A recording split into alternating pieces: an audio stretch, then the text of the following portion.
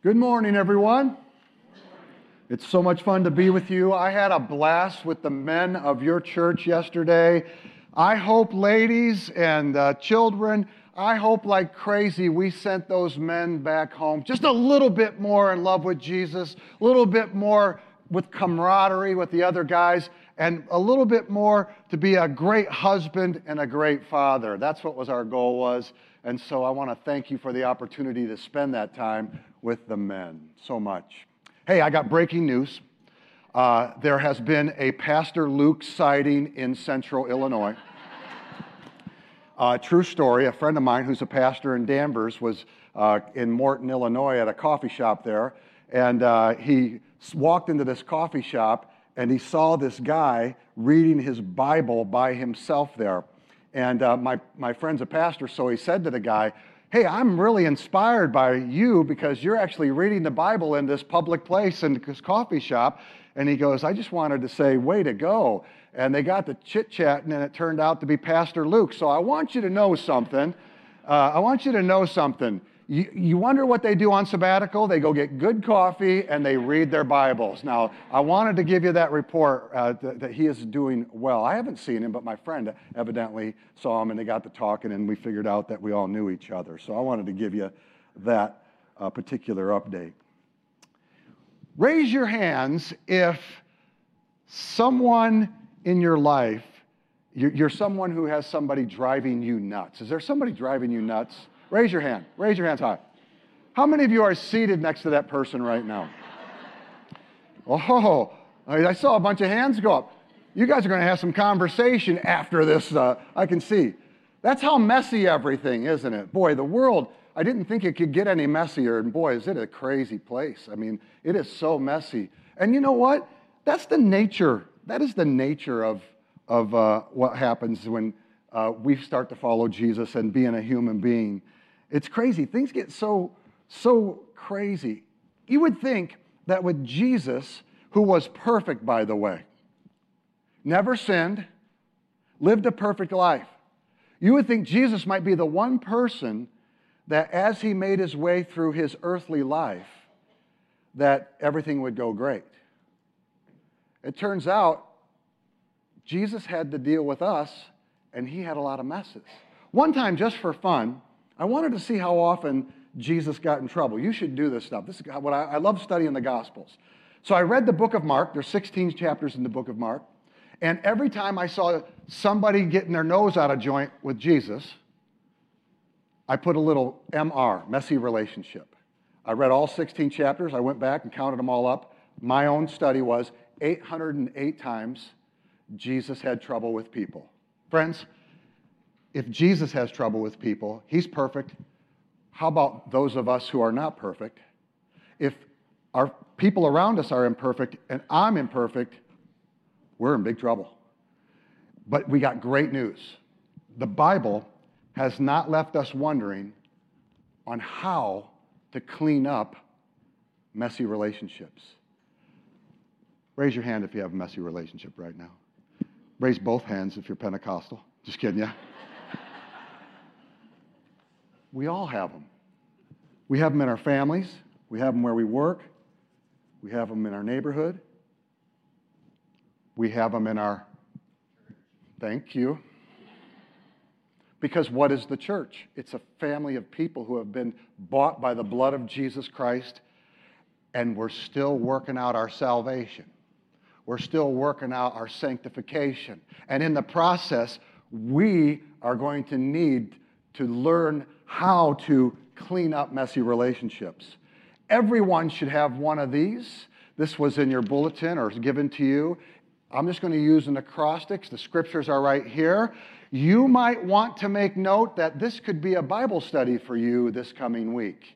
If you have someone in your life that's driving you crazy, or you might be the one driving everybody else crazy, you might want to do a little Bible study here. If your marriage is in trouble, you might want to try to clean this up. You go, well, trouble, that's such a... Every marriage is in trouble at some level, let's just be honest. That's what I've learned after 30. Maybe you got some issues with your family, whatever it might be. I want to challenge you to embrace God's cleanup for messy relationships. So let's dig in. You know, this is so interesting. Jesus said, "Woe unto you when all men speak well of you." No matter how great you are going to get it. We're all going to get it, right? I love that. Woe unto you when all men speak well of you. Let's look at the C. What's the C stand for? If we're going to clean up messy relationships, the C stands for communicate. Go ahead and write that in there, communicate. You know what's interesting to me? When you get in a tiff with somebody, or you get in an argument with somebody, or you go to loggerheads, you know what happens? You actually quit talking with each other. I remember the first year of my married life. I'm 35 years in now, still have a long way to go. Just ask her. She's right here. But I remember the first year of my marriage.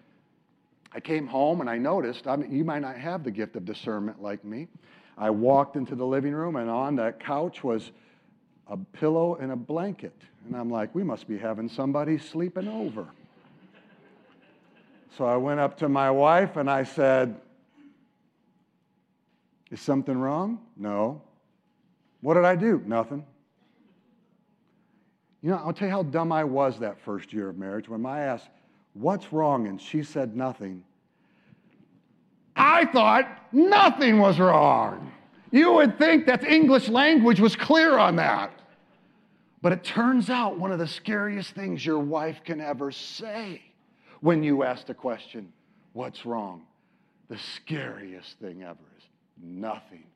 Because now I know nothing equals everything. I'm like, wow, that took me a while to get over that, right? So communicate. You know what's interesting? It's what's functional. You know, I always say this. If you want something, ask for it. I may not get it, you may not get it, but functionality is to ask for something, right? And communication means we talk and listen. We talk and listen. It goes both ways. The Bible says, Ephesians 4:15, speak the truth in love. Many of us are great at speaking. Many of us speak the truth and we wield it like a sword on people. But notice the three things. Speak the truth in love. In love. I thought I was a truther till I married my wife. She is the ultimate truther. And she will let me know the truth, which I'm grateful for. She speaks the truth. Now we got to learn to speak the truth in love. So much weird language in the cyber world, isn't there? People think, well, I don't have to face these people. I can say all these crazy things. Friends, you as a follower of Jesus need to embrace this. Speak, Ephesians 4:15, God's command, speak the truth in love. That's critical. And the love part is important to that, right? So, communicate. You know what's interesting? One of the words for devil in the New Testament, in the Greek New Testament, one of the words for devil means slanderer. So you know what happens? Instead of speaking the truth in love, we become little devils. When we get out of tiff, I go tell somebody, well, so-and-so, we got in a big trouble, and I'm going to tell you all about it, and we start slandering other people's name. Friends, when you do that, when you gossip, when you slander, you are like a little devil. That's exactly what that particular Greek word means, slanderer. So instead of miscommunication, let's speak the truth in love. All right, communication. The L. The L stands for listen. James 1:19 says this, everyone should be quick to listen, slow to speak, and slow to become angry. Everyone should be quick to listen, slow to speak, and slow to become angry. So often we are so quick to be angry or quick with our tongues, right? Rather than listening to what's being said. But we need to listen. Communication means somebody speaks and listens, and you speak and they listen. Zsa Zsa Gabor, you might remember her if you're older than me, which my daughter reminded me I'm only 5 years away from joining the 65 party, which really hurt me. Thank you, honey. But Zsa Zsa Gabor was talking to a friend of hers, and she was talking about her favorite subject, herself. And she began to notice that she began to drone on and on about herself, that the person started to lose interest in the conversation. So she quickly said, but darling, we must talk about you. How do you like my dress? She still made it about her somehow, right? Friends, listening requires you not to think about you, but to think about what other people are saying. Be quick to listen, slow to speak, and slow to become angry. Listen to this. You ever wonder why somebody doesn't listen to you? Well, here's why. People listen to people who listen. People listen to people who listen. If you were to only take one of these things and apply it to your relationships, to become a listener who understands what people are saying, you don't even have to agree with it, but you got to be a good listener. It could change your whole life and your relationships. The C stands for communicate. The L stands for listen. The E stands for equanimity. I'll explain it. Let me give it to you. EQUANIMITY. Equanimity. Say it with me. Equanimity. Equanimity simply means evenness of mind under stress. Evenness of mind under stress. Friends, most of us, when stress comes, we don't have equanimity. We get jacked up and we start saying stuff and hurting people. Proverbs 15:1 says, listen to this, a gentle answer turns away wrath, but a harsh word stirs up anger. Have you ever heard the phrase, we're going to fight fire with fire? So imagine right now that some place in this town caught on fire, and the fire department came, and instead of bringing water, they brought flamethrowers. We're going to fight fire with fire. That's a pretty dumb approach. What you want is the opposite, water. This is what's happening. A gentle answer turns away wrath. Somebody comes up to you and they're in your face, and somebody's driving. People are so brave in cars, aren't they? You cut me off in traffic, they give you the international high sign, and then they drive around you, right? You know, that kind of thing. Like, oh, you're a big person, right? And you can get angry, and you can sit in that. And you might be tempted to say or do something back. But here's the ticket. This is why you're going to need a lot of Jesus. When somebody provokes you, a gentle answer turns away wrath. It's the exact opposite. You throw water on fire, but a harsh word stirs up anger. Reminds me of the story of the sailor who had always wanted to meet a pirate. He had worked on a dock for many, many years, and all of a sudden he heard clip-clop, clip-clop, clip-clop, and his heart began to beat because he thought, this might be a pirate. He looked up, and sure enough, there he was. The clip-clop, clip-clop was because he had a peg leg. And he also had a hook for a hand. And if that wasn't enough to prove that he was a real pirate, he had a patch over one eye.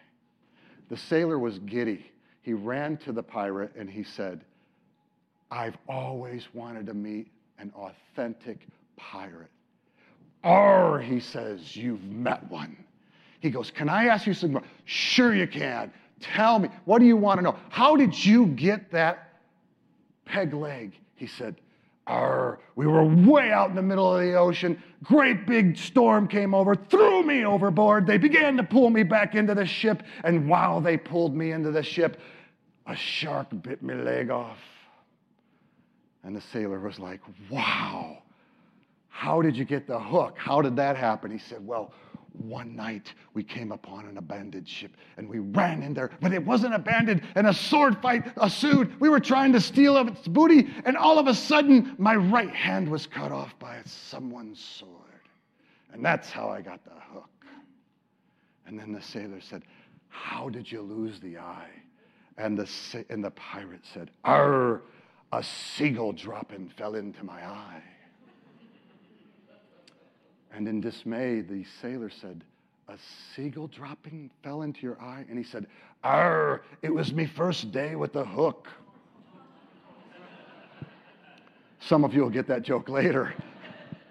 But I love that story because if a seagull dropping falls into your eye, generally you can take care of that if you handle it properly. Same thing with a problem or an interpersonal relationship that's going bad. If you handle it properly, there is hope for that. But in this case, a temporary problem became a permanent problem because he didn't handle it properly. Sometimes that's what we do in our relationships. We make a long-term problem that didn't need to be a long-term problem because we didn't handle it properly. That's why you're going to need a good deal of evenness under mind under stress. Evenness of mind under stress. Equanimity. We all need equanimity. The only way we would ever do this is if the Spirit of God lived in us. The ultimate equanimity, if you ask me. They're nailing Jesus to the cross. Did you know that historically, when the Romans crucified people, many times they cut the person's tongue out before they crucified him? Because when they were nailed to the cross, they just spilled out all this ugly talk. And so sometimes they would cut their tongue out because they didn't want to hear all that craziness. Jesus Christ says, while they nail him to the cross, Lord, don't hold this against them. Forgive them. That is equanimity. That is evenness of mind. You're going to need it. I'm going to need it. The A stands for amnesia. You're going to need a lot of selective amnesia. Something's going to happen in your life, in your relationships, your family, your friends, your church, where you work, where your neighbors, all whatever. It's going to be crazy. And you're going to have to decide, if you wait for someone who's hurt you, you might be waiting your whole lifetime. I want you to think about that. You're going to need amnesia. Ephesians 4:32 says, be kind to one another, tender-hearted, forgiving each other, just as Christ through God has forgiven us. Be kind to one another, tender-hearted, forgiving each other because Jesus forgives us. Some of you might say, Bill, you don't know how bad I've been hurt. You're absolutely right. I don't. But I think all of us have been crushed at some point. And some of us might even be still in it. And we have all these silly reasons why we don't have to have amnesia. Because they've never, you know what, they've hurt me, they know they've hurt me, and they've never asked me to forgive them. So I am not going to forgive them. And you might be like, you don't even know what I'm talking about. I mean, this was ugly. This was big. They hurt me. Friends, I want to tell you something.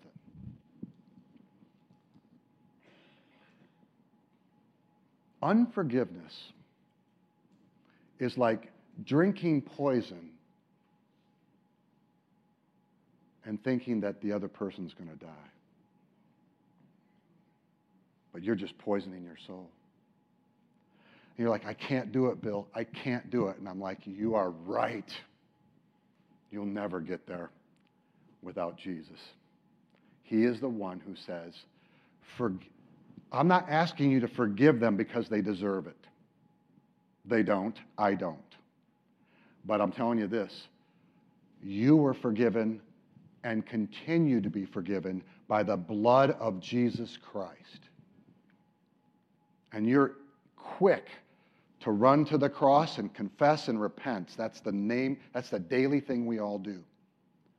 And when we do that, God forgives us. And the Bible says he throws our sins as far away from us from the east as to west. Because we have been forgiven through Jesus' blood, death, burial, and resurrection. We can take what God has given us and offer that to people whether or not they even ask us. Your soul will be so much better if you forgive people. And you're only going to be able to do it is if you are so tapped into Jesus, that power flows in you and through you because you'll never get there by yourself. I have seen, this is interesting, some of the most bitter people I have ever met go to church. It's interesting to me. Just bitter people. There is no joy of the Lord because they decided not to be forgiving. Friends, confess and repent that. Cling to Jesus. Let God give you the gift of amnesia. You know how I learned about amnesia and forgiveness?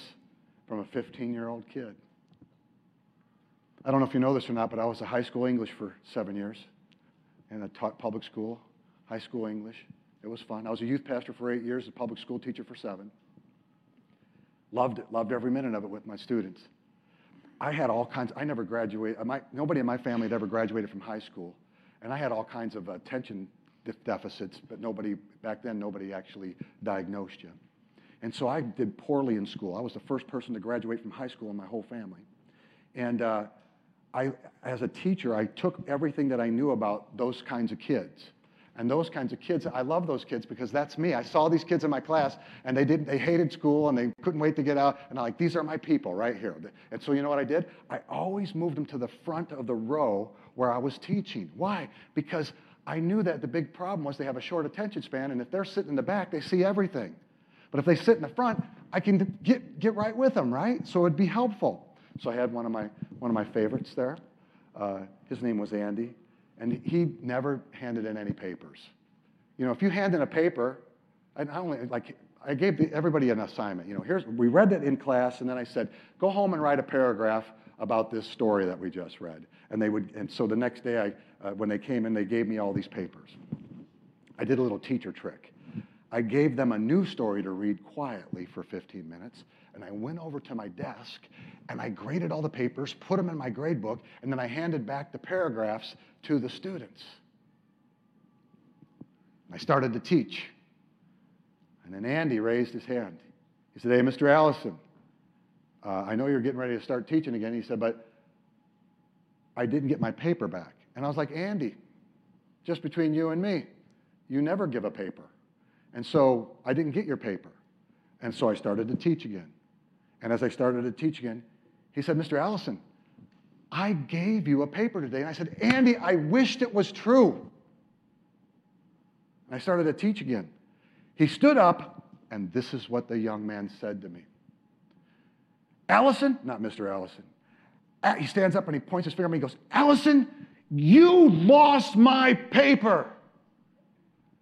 So I used a little technique called getting close. Because you know what? I'm not going to take that from anybody. But you remember what I told you about responding? I did not do very well. I got right in his face, and this is what I said. And I'm embarrassed by this, but I want to be real. Sit down and shut your face. Now, I've never said that before in a class. So that was brand new territory for me. And that kid was so mad, he slammed that book down, and he was so mad at me, huffing and puffing, and he got me good. He made me be who I don't want to be. And I was like, that's my fault because I let that happen. So I told the students, I'm going to give you 15 minutes to keep reading that story. And in my head, I'm like, I got to go sit at my desk and get my composure back because I'm angry. So I'm sitting at that desk, taking a deep breath, praying to God. I'm like, God, you got to help me. And then I calm down. Now I got to hurry up because I got to get back to teaching. I grab my book and I lift my book up, and underneath my book is his paper. How real can I be with you? Can I tell you what my first thought was? It's not a good one. My first thought was, rip this up and throw it away and pretend it never happened. You know what the problem with being a Christian teacher is? The Spirit of God lives in you. Spirit of God's like tapping on my heart. No, no, no. You're not going to do that. And I'm like, okay. I start negotiating with God. Do you ever do this? I'm like, God, here's what I'm going to do. This is like the safest way I can get out of this. I'm going to wait to the end. I'm going to ask him to stay behind. I'm going to give him the good news that his paper was good and that I lost it and I'm sorry. Now, I don't know how the Holy Spirit speaks to you.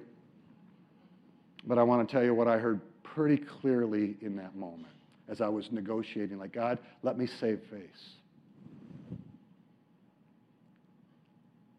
He said, Allison, you opened your big mouth in front of all these students, and you stuck your foot so far in, there's only one thing to do, and you need to do it right now. Get in front of that class, open your big mouth, and pull the foot out. So I had this paper, and the kids were already upset because I had never really acted like that before to a whole class. And he was right there, and I was like, I said, hey, Andy. And he's like, what? Oh, he just wants to choke me. And I know why. And I went like this. I found your paper, and there was a collective 30 people in that room went, they had never heard this before. They were like, we're going to learn something different today. And I looked him in the eyes, and I said, you did pretty good. I'm sorry, and will you forgive me? And that kid had this scowl on his face. And I said, I'm sorry, he went. And I said, will you forgive me? And he went, no sweat, Mr. A. And how do I know this was real? Well, let's just say this. I had that young man for several more semesters of freshman English. And never once did he ever bring up that episode. What a gift to me. If there's a better thing than being forgiven, I don't know what it is. Amnesia. Oh, not only are you going to need amnesia, the N stands for, in cleanup, naps. Naps. I love the story of Elijah and Jezebel. You know the story, right, from the Old Testament. Elijah kills the 450 prophets of Baal. And Jezebel, those are her guys. She's like, I'm going to get you. And the same man who was so bold of killing and all those 450 prophets of Baal, the false prophets, when a woman confronts him, he takes off because hell hath no fury like a woman. And he runs from Jezebel. And you know what? It's not that he's not spiritual. He loves God. But he was exhausted. How do I know? What happens in the story? God says, take a nap. Eat something. Take a nap again.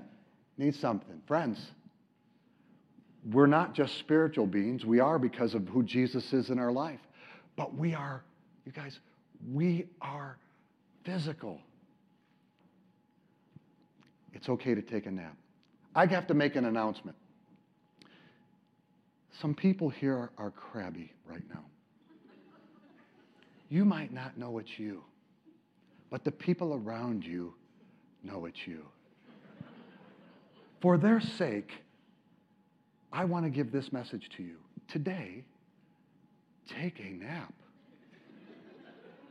You might be different when you take a short nap and wake up. I know we need one. So think about this for a moment. Did Jesus take naps? He slept in the boat. So some friends got me a shirt that says, Jesus took naps. Next line, be like Jesus. That's for you. Take a nap today if you can, because that helps clean up messy relationships. The U stands for umbrellas. What's an umbrella do? It takes the rain and it bounces it off, right? Something's thrown at you and it bounces off. You got an umbrella. 1 Peter 4:8 says, above all, love each other deeply because love covers a multitude of sins.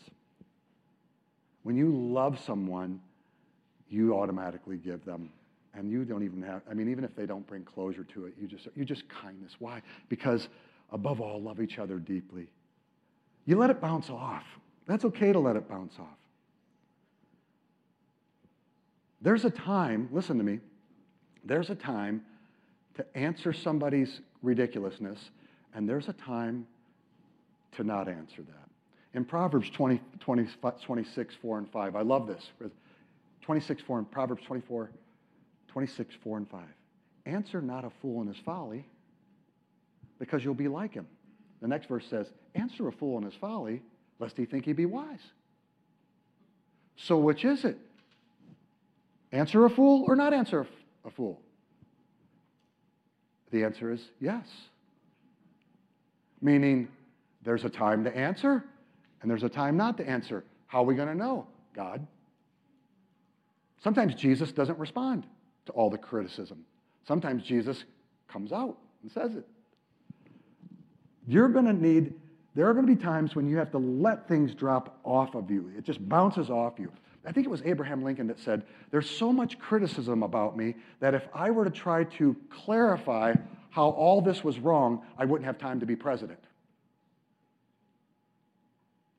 So let God build your character, and he will keep your reputation. People will know the truth. There was a bird in central Illinois that was tired of flying south for the winter. It's a long, long fly. And he just thought, you know what? I'm not flying south this year at winter.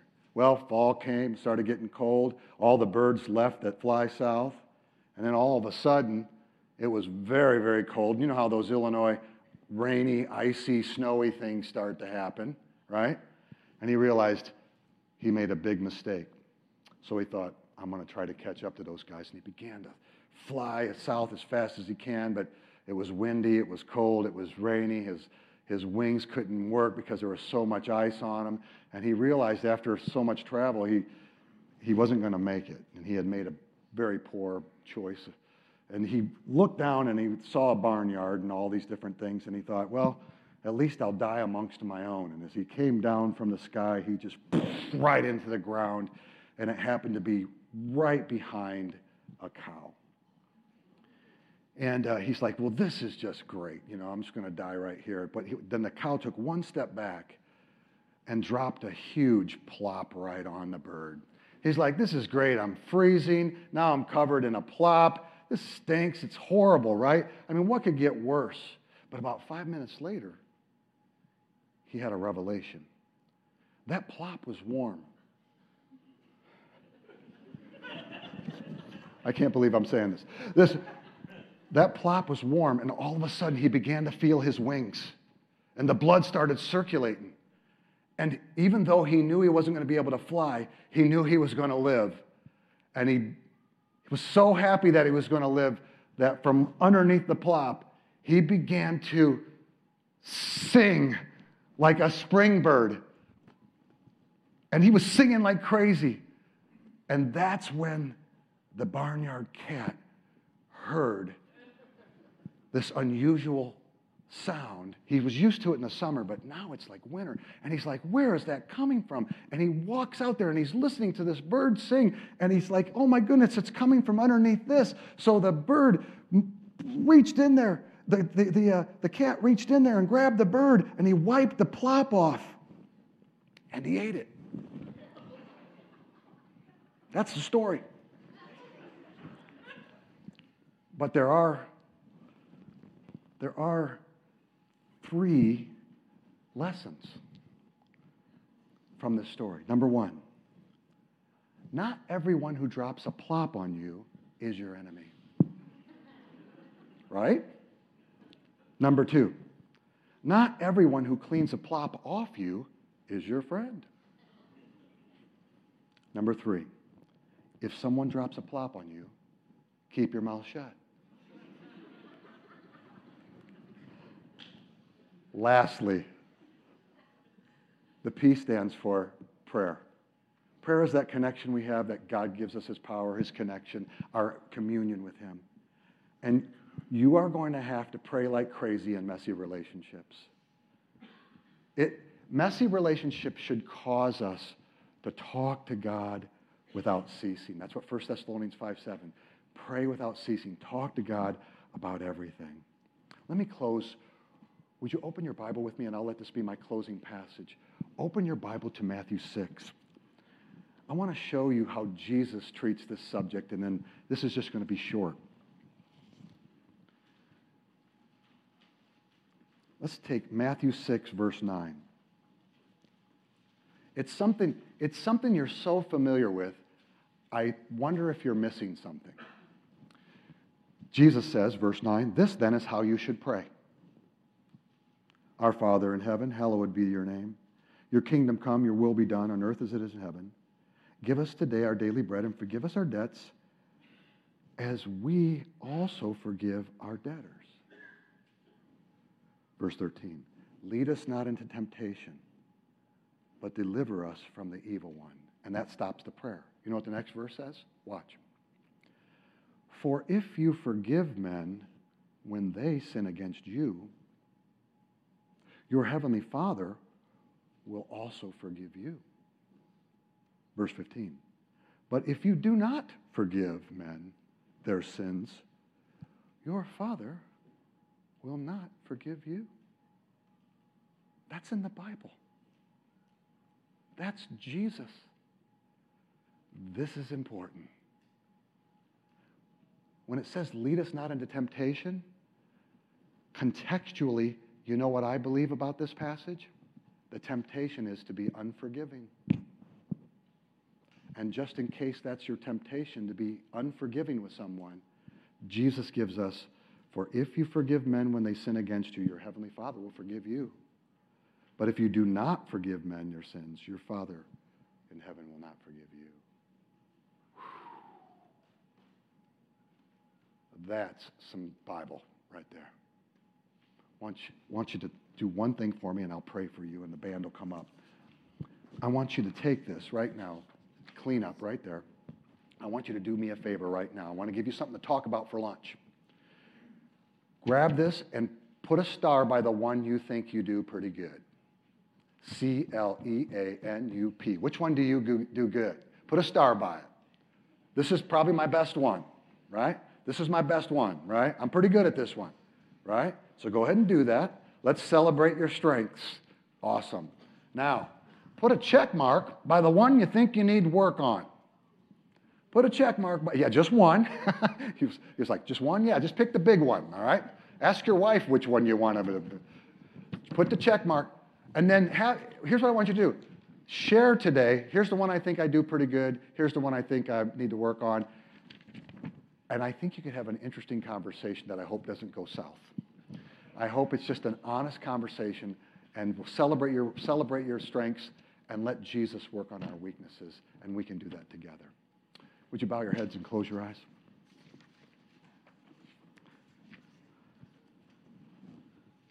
Lord, we are so tempted to respond with anger, to respond with hurt to people who anger us and hurt us. And every person in this room has been hurt. Some people in this room have been so devastated because of the evilness of people. And they are holding on, and Lord, I understand that. But would you please today do something so not them, something that only Jesus could do, that they would offer forgiveness, even if they don't even tell it to the other person. I just pray that in their soul, they will let it go. Lord, we are messy. Our sinfulness creates all kinds of issues for us. Would you please continue to transform us through the gospel? Would you please continue to transform us through your word? Would you please transform us through the Holy Spirit? Would you please continue to transform us through communities and churches of people who follow Jesus together? I just pray that disciple-making friendship will be such a potent thing in our lives that will sharpen one another as iron sharpens iron, and that you would get the glory. Lord, speak to each person's heart as needed, and we commit them to you. And we pray these things in the great name of Jesus, and all God's people said,